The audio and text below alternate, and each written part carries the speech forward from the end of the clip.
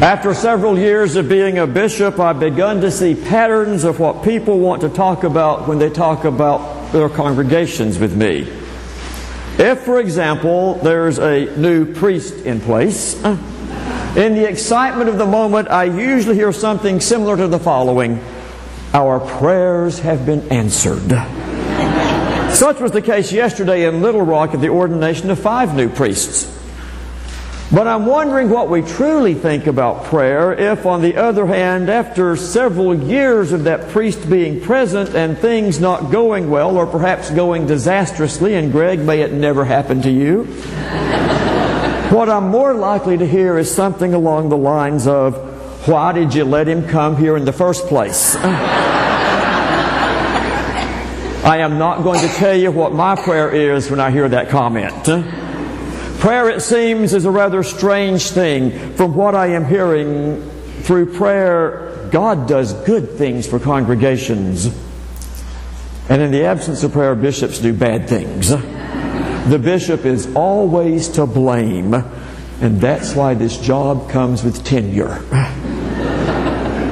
As tangential as it might seem on the surface, today's gospel is actually about prayer. The petition that James and John use: "Teacher, we want you to do for us whatever we ask of you." That's a prayer. In the lesson, James and John, part of Jesus' inner circle, come to him with the prayer similar to that of every child who's uttered a prayer when he or she has seen something that that person wants, or that we of adults have uttered before job interviews, or that spouses or children have prayed in the hallway of a hospital. God, we want you to do something. In the case of James and John, the request is to sit at Jesus' right hand and left hand when the government is overthrown and Jesus takes control. They were certain that a new kingdom was coming, and they wanted to be on the inside. The prayers of those 2 disciples may not have involved going to a church and getting down on one's knees, and it may not have been the panicked utterance when a teenage child is yet to come home at 3 a.m. But those guys are praying just the same. As you might surmise from your own prayer life, and as I will say I can surmise from my prayer life, what Jesus can do for James and John, and what Jesus by implication can do for us, is rarely what we desire when the prayer is uttered. So what happens when we don't get what we want? Or when there's no bishop to blame? Do we feel that God doesn't like us, or that we're not good enough, or that we don't know how to pray, or perhaps scariest of all, that we've not yet learned how to game the system? I'm amazed, for example, at that entire prosperity gospel phenomenon. If you don't get rich, it's because you're a failure. So what happens when we don't get what we pray for? Now, if that's where you find yourself, don't worry, you're in such good company.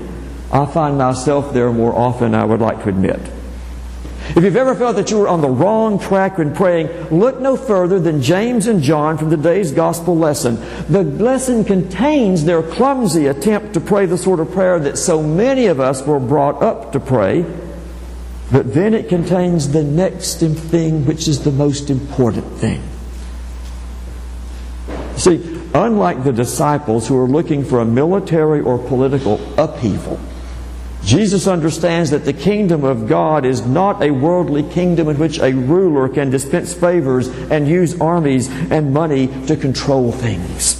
But rather, God's kingdom is about new ways of seeing the situations that we have been given and over which we have no control. Jesus turns the tables on His petitioners, as is so often the case when people ask Him questions. He then questions them if they are able to do what needs to be done. It's sort of like God asking something of us in prayer instead of the reverse. Jesus asked a couple of very hard questions, and because the gospel writer thought it important enough to record those words 40 years after Jesus' death, the questions are directed to us as well. And they are, Can we drink the cup? And that's just simply a time-honored way of asking if we can endure woe and suffering. Will we be baptized? It's a deep and profoundly theological way of asking if we're willing to die to whatever it is that we might be holding on to. Dare to answer yes, and we'll be changed. You see, ultimately, to pray is simply to ask to be changed. What ultimately happened to those disciples was so different from what they asked for early on at this stage in Jesus' ministry. Later on, James and John and Peter and the women at the tomb and the other disciples, well, they managed to get through the awful experience of what happened to Jesus, not by stopping the death itself, but by discovering something changed about themselves in the midst of that death. They find themselves resurrected as members of the body of Christ, as Paul would explain later in his ministry. They find themselves right now smack dab in the middle of the kingdom. And that's where their experience can translate into ours as well.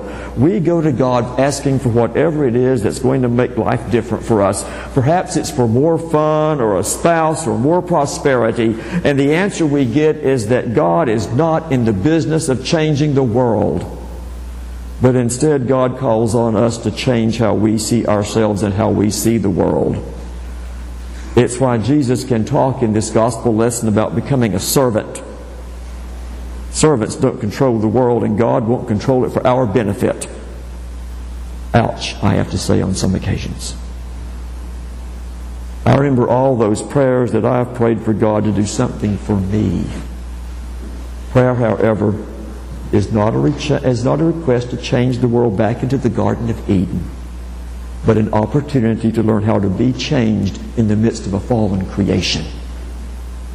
Act as servants. Act as someone ready and willing to die to whatever it is that's holding us back from loving completely.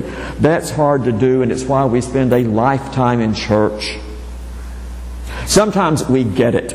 Sometimes we understand that prayer is indeed a response to God, and when we get it, our lives do become prayers and words aren't necessary. At that point, to serve is to pray. To live lovingly is to pray. To live without fear is to pray. Those are all responses to ultimate goodness. What God does for us, indeed, all that perfect goodness does for us is to show us how to live. That's why we rehearse the Passion of Jesus each week in our liturgy. To be shown how to live may not be what we're asking for when we started to pray.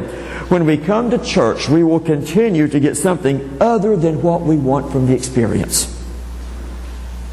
Just as James and John ultimately got something very different from what they originally asked for. It's why we have to be in church week after week. We gradually learn to die to whatever it is that's holding us back from becoming wholesome people. It's a lesson that begins in baptism and it ends with the burial office. Through our rehearsal every week of the story of Jesus, we find that real life comes through our own deaths to greed and pride and self-interest and 1,000 other human predilections. Resurrection follows death. It's not a substitute for it. If we learn that truth, then the answer to our prayers will be far different from what we once imagined, and we'll understand a little bit more about the kingdom in our midst. Amen.